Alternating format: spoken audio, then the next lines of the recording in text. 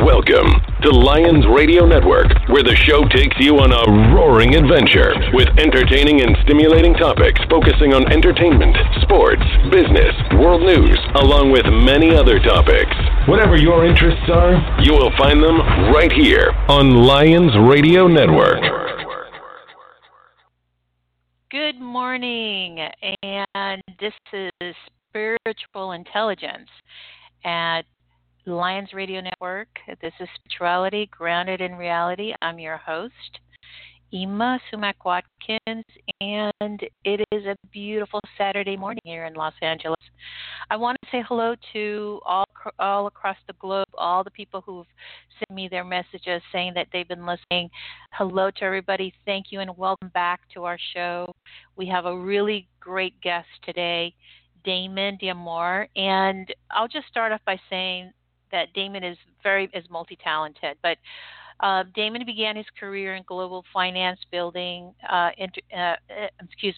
global finance building and internal technology platforms and trading bond and derivative products for the market-leading firm Cantor Fitzgerald. He is a serial entrepreneur, founder, board member, and advisor to multiple international startups and growth stage firms.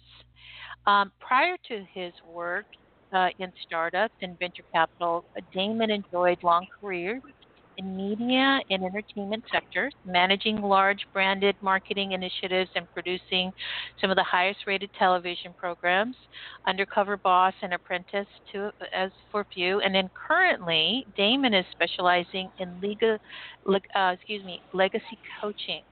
And I'm going to stop right there because I want him to, inform us about what this is and give us a little bit more insight as to what it is and what he does. So welcome to the show, Damon.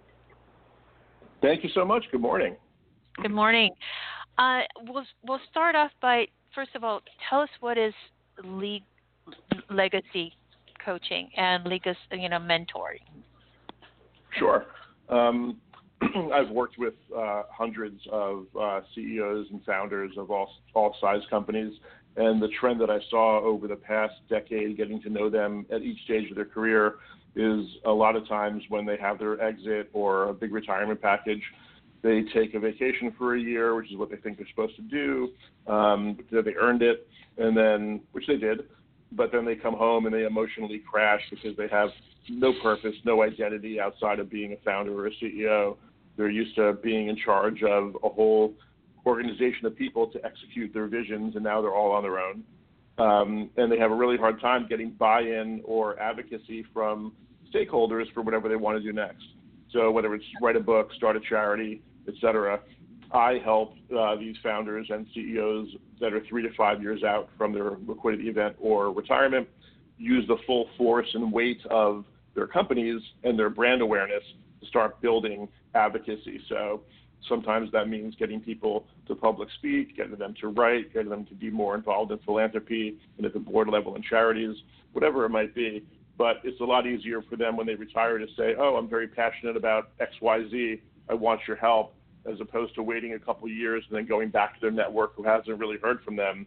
And they figure these people are just like bored, rich executives who are trying to give back, which is great, but doesn't really give any point of difference, as opposed to being able to show a pattern over years of, engagement, work, lending their personal and professional brands behind these causes. So that's basically what legacy coaching is, and it's about 20% of my business. The other 80% is either traditional business coaching for fast growth companies and startups that are venture funded, or personal development and a lot of head shrink type stuff for C-suite executives that are later on in their career. So you go from taking someone who wants to be an entrepreneur to people who are already in business and who are needing to take steps or growth or in transition. So you cover it all the way into retiring, and what do you do with your retirement, and take everything that you've done and create something that is a legacy at the end. So you go from beginning to end. Yeah, I have a handful of clients that I carve time out for every year that I call aspirational folks that want to be entrepreneurs, and they're not my traditional client, but I do work with them because I really enjoy it. But even the entrepreneurs that I work with, they've already raised at least an A round, so they're seasoned entrepreneurs in the sense that they convince somebody to give them at least $5 million in a single round, but then they struggle with issues of growth, issues of ego, identity. How do you delegate? What do you let go? What don't you let go? How do you deal with an institutional investor versus some wealthy dentist you raised a bunch of money for 2 years ago to test out your idea? How do you really build an organizational structure and execute? So on like an institutional investor level. So yeah, it's challenging, and I love it because I've done it, and it kind of bridges the gap between what I like doing with startups that are super exciting and older legacy businesses and folks who are very good at what they do, and they don't need me for business coaching. They need me for the personal development side of it. Mm-hmm. Okay, and tell me a little bit more about that, about the personal development side of it, of people who are already in it. Tell me about that. Sure. Well, excuse me. As these executives or entrepreneurs get farther and farther down the timeline of their career towards an exit, they experience a number of challenges that to most people wouldn't think that it's possible, but imposter syndrome, we talked about this, is one of them. The bigger that you get, the more you have to lose. You're afraid that somebody's going to wake up one day and realize that you have no idea what you're talking about. It happens to really big folks. A lot of it is building and sustaining habits. Time management and productivity is a small part of it, but mindset, building resilience. I talked about this in the first speech that I gave at Toastmasters when we were there, considering resilience to be a lifestyle and a mindset, not just something that happens one-off when you recover from a horrible event.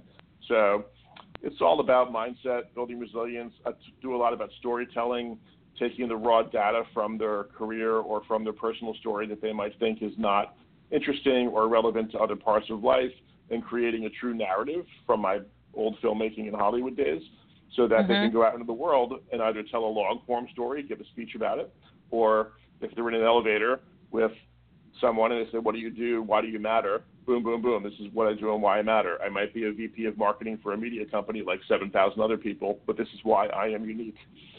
So that's a lot of it. And also a lot of it is building personal accountability. They have accountability to their stakeholders, their shareholders, their board, their employees. But a lot of folks in those positions where they're able to let go and kind of slack is accountability to themselves. And a lot of it is having them first be accountable, to me, and then building systems so that they are accountable to themselves and they can track themselves. And when they fall off, like we all do, knowing that they can get right back on because there's an actual system that's been built for their personality type in order to be successful, not trying to read a book or watch a video and trying to fit into somebody else's system. Yeah, I really like what you just said, because everyone comes into a point where they feel that they're not challenged anymore and they don't know where to go or how to do, and they start to fall off, as you say, and they don't know where to go from there. And it's good that they have something in place. So I really agree with you. It needs to happen just as a human. People who move and who are in that big place of success, once they have to continue. It's like this, they have to keep evolving. And I totally agree about having something in place for them. So tell me, how did you come about this? How did you come about being this coaching and legacy and all of this of what you're doing right now? Because you have an extensive background in business and entrepreneurship and, filmmaking and entertainment. I mean, you've got quite a lot of experience here. Tell me, how did you get here? Yeah, I've done a lot in my what I like to hope is a short time here so far. Hopefully I've got a lot long left. But absolutely. Every time that I go into a new industry or a new area of life or work, I try to go really, really deep. So and it's all about connecting the dots. I read an article for a blog called theselfemployed.com about connecting the dots in your career, where at the time where you might be miserable and think that this specific job has no application anywhere else in life, there's actually something that you're doing that's going to be applicable down the road, whether or not you know it at the time. So when I was on Wall Street and I got fed up and I left for a whole number of reasons, when I went to entertainment, I learned the business, worked for a top company, started producing, so that when I went to go raise money for my Wall Street pals, who I knew had discretionary income, I could do that. And then through a period of entertainment and filmmaking and a reality television, as you mentioned, with The Apprentice, Undercover Boss, because I was a guy who wasn't just from Hollywood, who was comfortable in the C-suite with Fortune 500 CEOs, dealing with them, I took those relationships from the entertainment side and then decided when I wanted to build a business, I used my Wall Street pals for financing, my C-suite guys and gals that I knew for advocacy and support, and then built a number of companies, some successful, some horrendous failures, but that's how it goes. And basically through a series of personal ups and downs, marriages, divorces, companies going, companies falling, I was approached in 2016 by a CEO that I have a lot of respect for, who asked me to help coach him on something. And I thought coaching was kind of BS because a lot of the coaches that I met, they were in one industry for their life. Something horrible happened, like a layoff or a sickness, and then they came back and said, I want to help people. I want to be a coach. I'm going to go learn some coaching system, which is fine. It's a good motivation, but that's usually good for the bell curve of coaching students who might be in the mid-ranks of corporate life. But the folks that I dealt with in the C-suite level, they think differently on a strategic level, not just in business, but in life. There's different filters that they use for even simple traditional challenges. And after I worked with this person, I enjoyed it, and I didn't think I'd do it again, but I kept getting referred. And by the time I looked up 6 months later, I had 14 coaching clients. And a friend of mine who's a successful coach said, dude, you're a coach. Whether or not you want to call yourself that, it's literally what you do. And people love you, and they love working with you, and they don't just pay you because it's charity. They pay you because you're good at it. So then I decided, okay, if I'm going to really do this like I did everything else in my life and go all in, it needs to be unique. It needs to serve a higher purpose, not just creating profit and revenue, but helping these people on an individual level to not fall into the traps that I saw from the folks that I knew. And I decided to build a curriculum. So I stopped coaching hourly or weekly or monthly. Everything was 3, 6, 12-month contracts. You had to have a specific goal in mind, or we had to agree on one before we started. If you wanted me to just call you every week and say, what's going on, what's your challenge, like a business therapist, I would not work with you. I think that's great, but it's not what I do. And through the last 2 years, I started speaking more about it. My clients ranged from $8 billion revenue companies to a startup that's, raised $100,000 in friends and family and trying to raise venture to, it's been a wild ride, but the whole time, whenever the challenge was in front of me, I went back to my whole history, Wall Street, entertainment, producing, marketing, gaming, whatever it might be, and said, what were lessons that I learned there, or experiences I had that could help these people look at their current challenges through a different lens. So I don't know if you're on my weekly newsletter that I do with my reading list, but I have literally artists, poets email me and say, oh my God, I read 3 blog posts that you sent about personal performance, identity, ego, pain, regret, and they were written by Wall Street guys, but they totally apply to what I'm doing as a poet or a writer or a painter. And it's amazing to me. So I've been successful in my definition, which might not be other folks' definition, but I've been successful in life because I'm always willing to go back and find some silver lining or value to what I did. Even when I was, working in a no-window call center on Ventura Boulevard at the lowest point, I was learning to – I was literally learning to give an elevator pitch because I was in a call center asking people to donate money to a charity.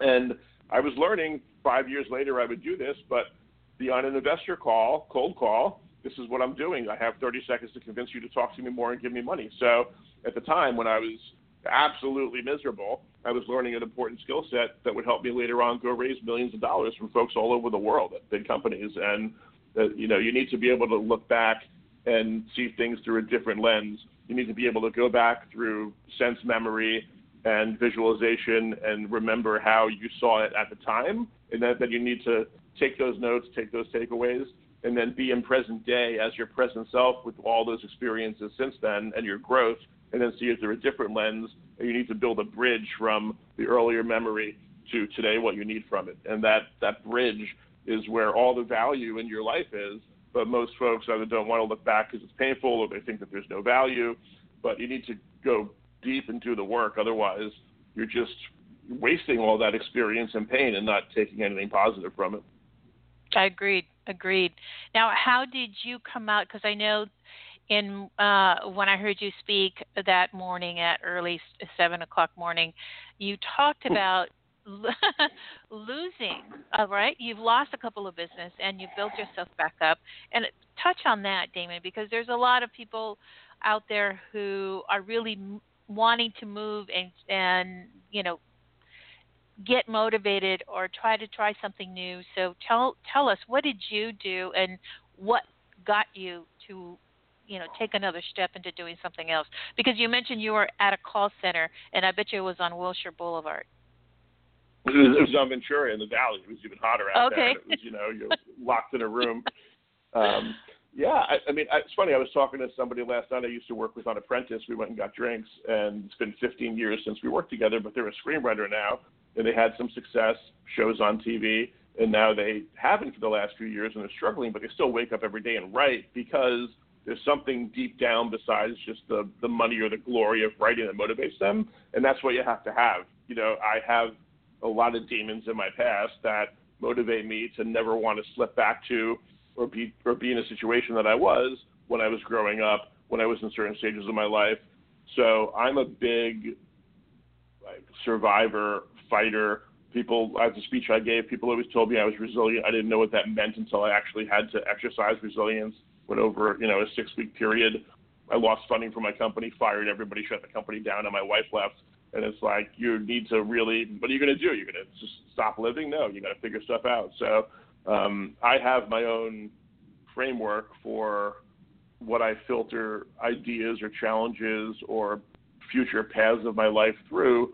And if it's something that I can garner enough motivation from these demons or monsters or whatever you want to call it, whatever I'm running from, then I do it. So I would wake up every day for 3 years and say to myself, there needs to be a different mechanism for people who have ideas for products to get to market that have no skill sets. And it was like my passion. I was a crazy lunatic about it. And ultimately, it led me to, go deliver pizza, sell my car, do all kinds of crazy things until I was able to raise money. But that passion, believing that I needed to do something, it was what sustained me. So just wanting to do something is not enough. It needs to be a drive that even when you look at yourself, you might think it's completely crazy what you're doing. Other people definitely will. But there needs to be a borderline irrational belief in yourself. One of my favorite venture capitalists, Don Valentine, has a quote, and he said, nobody ever accused him of underestimating himself. So, you have to believe that you are worthy of whatever rewards and treasure and bliss you're going after. You have to believe that you have the ability, capacity to do what's necessary, do the work, learn, whatever it might be. But if folks are not motivated to do something fully, I always tell people that I meet that say that's great. That means you shouldn't be doing it. Why don't you just relax until you have some other idea? When you come across an idea or a passion that is truly a passion, go execute it. Don't waste people's time for the next 12 to 18 months trying to do something you're not 100% bought in for emotionally. So you need to have that emotional spark, and something really you need to be terrified of failing, because nobody's ever going to have the value and benefit of your idea come to life. And it pushes you to do all kinds of crazy things. I drove through the night through cornfields in Iowa to make a meeting because my flight got canceled. And I was already told before I got to the meeting that these people were not going to give me money, but that wasn't good enough for me. So I rented a car, drove through the night, got there, no sleep. And through this pitch and through this passion and through this commitment, I walked out of there with a check that I needed. And most people would say, just give up or go back or do whatever. It's like, no. If you knew what I knew in my head of what the alternative is, then you would never even consider that. So you have to be motivated enough to be terrified of failing. The price of failure has to be much worse and much more extreme than the price of success. Now, And thank you for that, because absolutely, it's like you will be successful because it's really what you do that and then no one else does. It's like how far will you go? So absolutely, and I like what you just said. Now, but I'm sorry, but also conversely, I'm going to fail yeah. a lot because I'm willing to go farther and take more risks. So you have to be up for that. Like you have to know there's both sides of the coin. So yeah. like I know I'm going to fail at coaching initiatives. I might fail at programs. I might get on stage and totally mess it up. But those failures are ultimately going to yield some treasure that I can go build on. Right. So then what you do is that no matter what, you're going to learn from it, and that's the mindset. Yep, exactly. Okay, very good. Yeah, I totally agree. And it's getting up there, and as what you're saying to me, what I've taken from you is that no matter what, you will do it because there isn't a failure. There's always just more to learn and more to take away. Correct? Yeah, I mean, as long as you're still breathing. Like I had somebody once after I crushed a business, and I was terrified of what's next. And they said, you're not going to be homeless. You can always sleep on one of your friends' couches. They love you. And you're not going to starve. Somebody will make you one meal a day. So if you're living and breathing and have a roof over your head and food in your stomach, what are you going to do? And that's, it makes everything really simply. And it's like, oh, I'm not worried about investors or technology, or I don't have a college degree, or I didn't go to Harvard, or whatever it might be. It's like, no, like I have everything I need in order to have no excuses to not succeed. Right, to keep going. That's it. So, yeah, you just keep going. There's no, like I read a book on trauma by a veteran, former Marine special operator, and his motto is always forward. He was one of these big, strong guys, did a whole bunch of crazy stuff in special operations, but at some point he was on a beach, with a gun in his pocket because he thought he wasn't valuable anymore and couldn't go on. And, but there's that fire that's like, no, like, how dare you? Like, you have so much to offer, even if you don't know what that thing is yet. You have to do the work. You have to suffer through this because there's always the treasure at the end. So. Well, and I can see why your clients like you.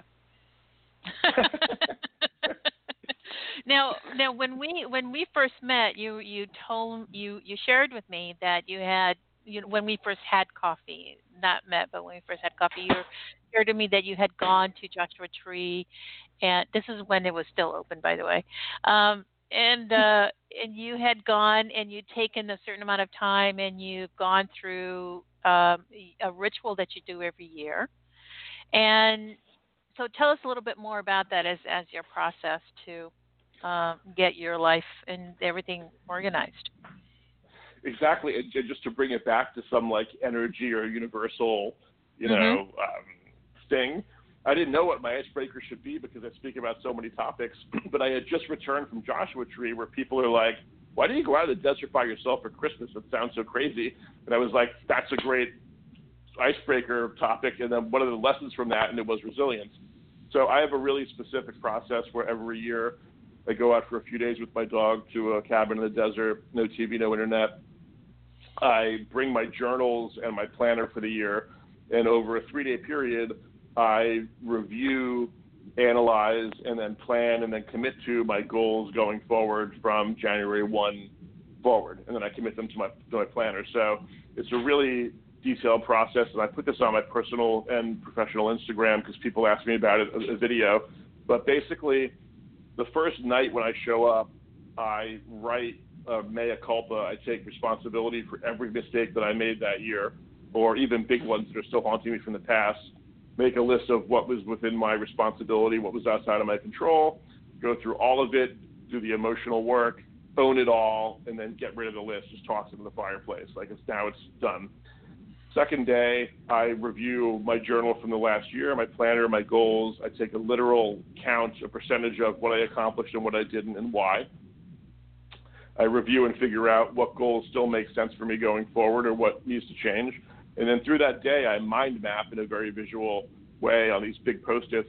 I just plaster the cabin walls or the house walls with mind maps about everything that's important to my success going forward. And that could mean revenue goals for work. It could mean personal relationships for dating. It could mean my health goals for mental fitness and dietary goals. It could be how much time I need to spend with my family and friends versus, alone. My philanthropy goals for the year, who I want to work with, et cetera. And at the end of the second day, I've had 30, 40 mind maps of every possible aspect of my life and mapped out to what's important to me and what's not. And then I draft my personal affirmations for the year in a document. And then the third morning I wake up, I take everything off the walls. I commit what's most important to the journal. I now have my planner for the whole year going forward, committed in very colorful ink. I've taken the time to do it. I read my affirmations into my phone. I record an MP4 file. And then every day after my meditation for that year, I listen to myself telling me my affirmations. And then I go home. And it's incredibly powerful knowing that I can take the time between Christmas and New Year's and truly relax, because starting January 1, I have a weekly plan for the first 12 weeks to accomplish what is the most important first 90-day goal of my plan for my personal and professional life going forward. And that's what I do with my clients. And I actually did a couple of events last year because folks who couldn't afford coaching really wanted to do the process. So I rented space and we did a full day exercise, and I basically walked them through the first part, those 3 days condensed, which was, let's figure out what's important to you from your lifetime back to 3 months, figure out which goals are actually important to accomplishing all the rest, and then let's figure out a 12-week plan where if you only use 30 minutes a day, what could you realistically accomplish in 12 weeks that will make a real difference going forward? And they leave that event feeling completely empowered and like seeing their life and their professional life through a totally different lens. And they go home with a plan. Now, granted, I'm not there to hold them accountable and execute because I'm not their coach, but they at least can hold each other accountable. They form their own Facebook groups. They form accountability buddy groups, and it's wonderful. So that's what I do. It sounds crazy. It looks crazy. By the time I leave, it's like a Unabomber cabin. It's like, it's nuts. I really like. I like what. That was the reason why I wanted you to talk about it on the show, is because I really liked your approach, and it's similar in the sense of manifesting on a spirit. Let's just say going into a metaphysical world or the world of energy is that what you're doing is that you're creating and you're manifesting. And I'm sure that you have a good 90 to 100% results on your on the process that you do on Joshua Tree at the end of the year. It's funny. The highest I've ever gotten was 83. That's pretty good, Damon. But yeah, it's great. Like the first year I crushed it. It was like 83%. And then the second year, as both my business changed and some of my life circumstances changed, it was in the low 70s. And last year it was in the mid 70s. It was 76%. And part of that was I would have done better. I hit certain revenue goals and certain growth goals. Other ones I didn't, because around July or August, almost 3/4 through the year, I changed my client demo that I was going after from more startup heavy to more corporate heavy. And they have a longer sales cycle. When they come in, it's a much bigger win financially. But there were contracts that took 9 months to bear fruit. So this January 1st, I adjusted everything for that ratio, weighting of corporate to startups. And now I'm very selective with the startups I work with. They don't just have to raised money. They have to have the real capacity to grow into large companies. So it's wonderful. But yeah, 72%. Like that's if you set 3 out of 4 goals. It's like building habits. Most people don't build a single habit every year unless it's a bad one. But to build a good habit, if I build 2 or 3 habits a year, I'm 300% above the average guy walking down the street. And it's like empowering to know that, like, if I have to, even though I hated meditation when I started, like I can do it. I can make myself do it. Like I'm willing to do the work. So, it's all about. I'm sorry. No, go ahead. It's just all about building systems so that, based on you, if I said, you need to, you said, I want to lose weight, I want to be healthier, I want to get my resting heart rate down to some crazy number on my Fitbit. Okay, this is your exercise regimen. If I said to you, but you have to work out at 5 a.m. every morning, maybe biologically you aren't capable of having your peak performance until it's 4 in the afternoon and you've had 2 meals and been awake for 8 hours. So it's all about finding a system that works for you. And once you do the work and fail and miss goals and then attain some, you figure out what that system is. So if you have a system and you know if you're going to form a new habit, this is the time, the place, the mindset you need to be in order to do that every day for 12 weeks, you're probably going to be successful because now you know it's built just for you. So. And what I like about your process as well is that it's a continual growth.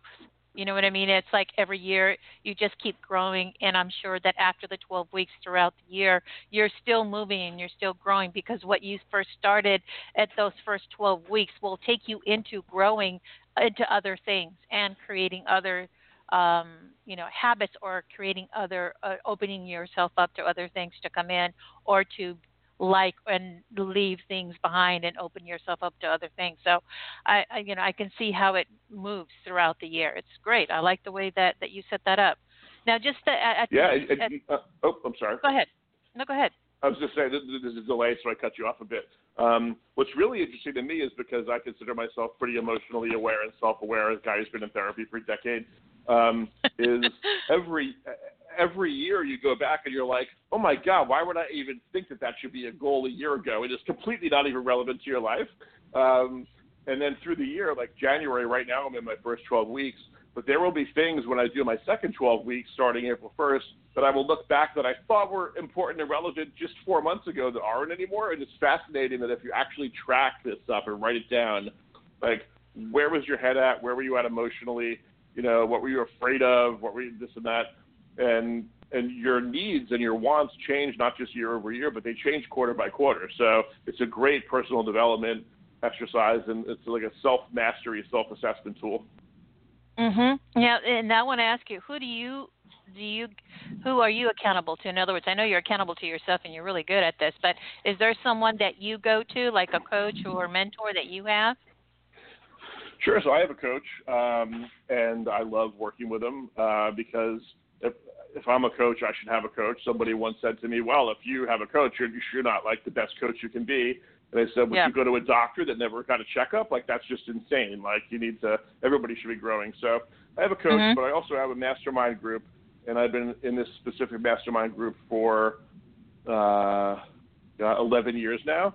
And these founders know me up and down, and I'm accountable to them every month because our lives have changed. People have kids, and they move away, but they're still there every month on the first Monday night to meet and talk about what's really important personally and professionally. So I'm accountable to them because you don't want to be the one guy or gal who shows up that month that didn't do what you said you were going to do when everybody else with all their stuff going on found a way to do their stuff. Like, it's embarrassing, and you feel like you're wasting your time. So, so I'm accountable to a mastermind group that I hold in very, very high regard. We have people in there sold their companies for hundreds of millions of dollars. We've got people that have had epic failures. And the common theme is that we're just all founders by nature, and we're dialed in and signed up for the entrepreneur life, and like no matter what that means. So that's great. Thank you so much, Damon. And I just have one last thing. It's like on your website, on the front, your page, you have on there in your photo the Daily Stoic Journal, and that's based on the author based it on Marcus Aurelius, who's one of my favorites, Marcus Aurelius' journal. Now, would you call yourself a Stoic? Or what would you say is your spirituality? It's funny. I'm really bad with labels. So I'm a massive Ayn Rand fan, but I still wouldn't call myself an objectivist, even though I read it twice and gave it to everybody, and I live by some principles. The Stoic principles that I relate to most and live by are the ones that I've literally written in the very first page of my journal that I open up every day, my planner for the year. And they are these three: that you need to control your perceptions, you need to direct your actions properly, and you need to willingly accept what is outside of your control. So the thing I love about Stoicism is that there's a million things that are outside of your control. Like, one of my favorite memes is a monk floating in a river, and it says, nothing is in control. So if I have the capacity as an individual and having a willful desire to change my perceptions, that's all I can do. Like, somebody can leave me. My wife can leave me. My business can fail. I can win the lottery, whatever it might be. But how I react to my perception of what that means is all that matters. and that I have to willingly be okay with, which is very hard for a tourist and an Italian guy from Jersey to accept that there are a lot of things out of his control. So, yeah, literally, I'm a total control freak. So, that's my favorite part about Stoicism. So what that Stoic journal was, which was wonderful, it was the companion piece to Ryan Holiday's first Stoic book, which was, what was it called? The Daily Stoic. And it was basically single quotes every day with maybe a paragraph of how it relates to modern society and trials. So you got to read about, Marcus Aurelius and all these guys, but in an attainable way that was digestible for me and not having to sit there and just read meditations, which I tried to probably 7 times before I got through it. So it's a daily way to do it, and people loved it so much that he created this journal where every day was a quote from the original book for 365 days, and then it was a guided exercise where he asked you very specific questions or things to think on or ponder, and then there was actually space on each page for you to write your answers. So at the end of the year, you could go back and see where your mindset was, how you were perceiving and reacting to issues going on in your life or business through a Stoic filter. I love it. It's great. Yeah. Mm-hmm. Mm-hmm. Yeah, I really, that was a really good, I checked it out, and I like the way that it's set up, very much so. Well, we're going to wrap it up here. I had such a great time with you, Damon. I hope that you'll be able to come back on our show again. I really enjoyed having you. And so I always like to leave, with our guests, a word and what is it for them. And the word that I'd like for you to take in and give us some information of your information is the word of I'll say resilience again. So go ahead and what is resilience for you, and how is it applied in your life and work? Sure. Well, resilience, as I said before, for me isn't a one-off reaction to a one-off event. Resilience is a lifestyle, and it's a way to build up a personal system for responding to and surviving trauma, no matter how simple or extreme that might be. So you have to make a plan to better yourself and be ambitious about realistic goals for the future, but you need to also learn to cope with stress a lot like exercise. So you become stronger with practice in the gym. You become stronger emotionally when you go through stressors and figure out what is the best way for you to cope with them. So some people, put their head in a bucket of ice every morning to wake themselves up, and it's uncomfortable. Other people take a cold shower. Other people sit there and meditate or, do their mile run. But you have to constantly put yourself in uncomfortable situations. And one of my favorite quotes is by somebody who wrote an article about this for the Wall Street Journal. And they said, quote, "I see myself as stronger and more capable than most people around me because of what I lived through. I see myself as an optimist, not because I think bad things won't happen, but because I believe I can overcome any bad thing that does happen. I feel independent, confident, tested, and brave." Tested being the key word for me in there. So whatever it might be, you want to commit to an exercise regimen, a strict diet, some form of daily ritual, whatever it might be that you're uncomfortable with. If you can do it and get through it and succeed at it and thrive at it, you're going to start building resilience. So when something else comes your way unexpected and the sky falls, you're not sitting there like most people who just think everything's great. Why is the sky falling? Well, I'll tell you why, because shocker, it's real life and the world is chaotic and the sky's going to fall every 3 to 5 years on you. So you need to have you need to know, a friend of mine recently had this, she was like, "Oh, I just let everything go through me now. Like I'm transparent, like I'm Casper the Ghost, everything goes through me." And I'm like, well, you need to address things emotionally and psychologically because you're not a ghost. You're a real person in the real world, and you're going to have to, at some point, whether or not you like it on your own terms, deal with trauma. So, the sky is going to fall. There's a lot of bad stuff's going to happen in life, and hopefully a lot of good stuff happens too. But you can always, but you always count on the bad. You need to know that, things are going to happen out of your control. Relatives are going to die. Businesses are going to fail. All sorts of stuff. You're going to get your heart broken. You just crawl into a hole. You got to learn how to deal with it and come out of it, and not just wander the world like a mope, but wander the world like a strong person who's empowered now in a better 2.0, 3.0, 4.0 version of themselves because lived through it and learned how to deal with it, and they're stronger than the next person because they've dealt with that trauma and they've been tested. So, yeah. Very much agreed. Thank you so much, man. You've got some really good stuff, and I really enjoyed it. And I like your approach, and I no wonder all your clients really like you a lot, man. Good. So thank you. I had a great time, and please go ahead. I had a great time. Thank you so much. Absolutely. So everybody, I'm going to wrap this up. We went over a couple of minutes, but it's been great anyways. I want to thank everyone for listening and stopping in at our show, and also here at Spiritual Intelligence on the Lions Radio Network. And I want to say, tune back in. We're here every Saturday at 9 a.m. Pacific time and 12 noon Eastern time, and go ahead and send me all of those requests for guests. I did get some of your requests, by the way, and what we should bring on, but I definitely want to bring Damon back on, you guys, and let me know how you feel about that. So, Damon, thank you again, everybody, and we'll see you next time. Bye-bye.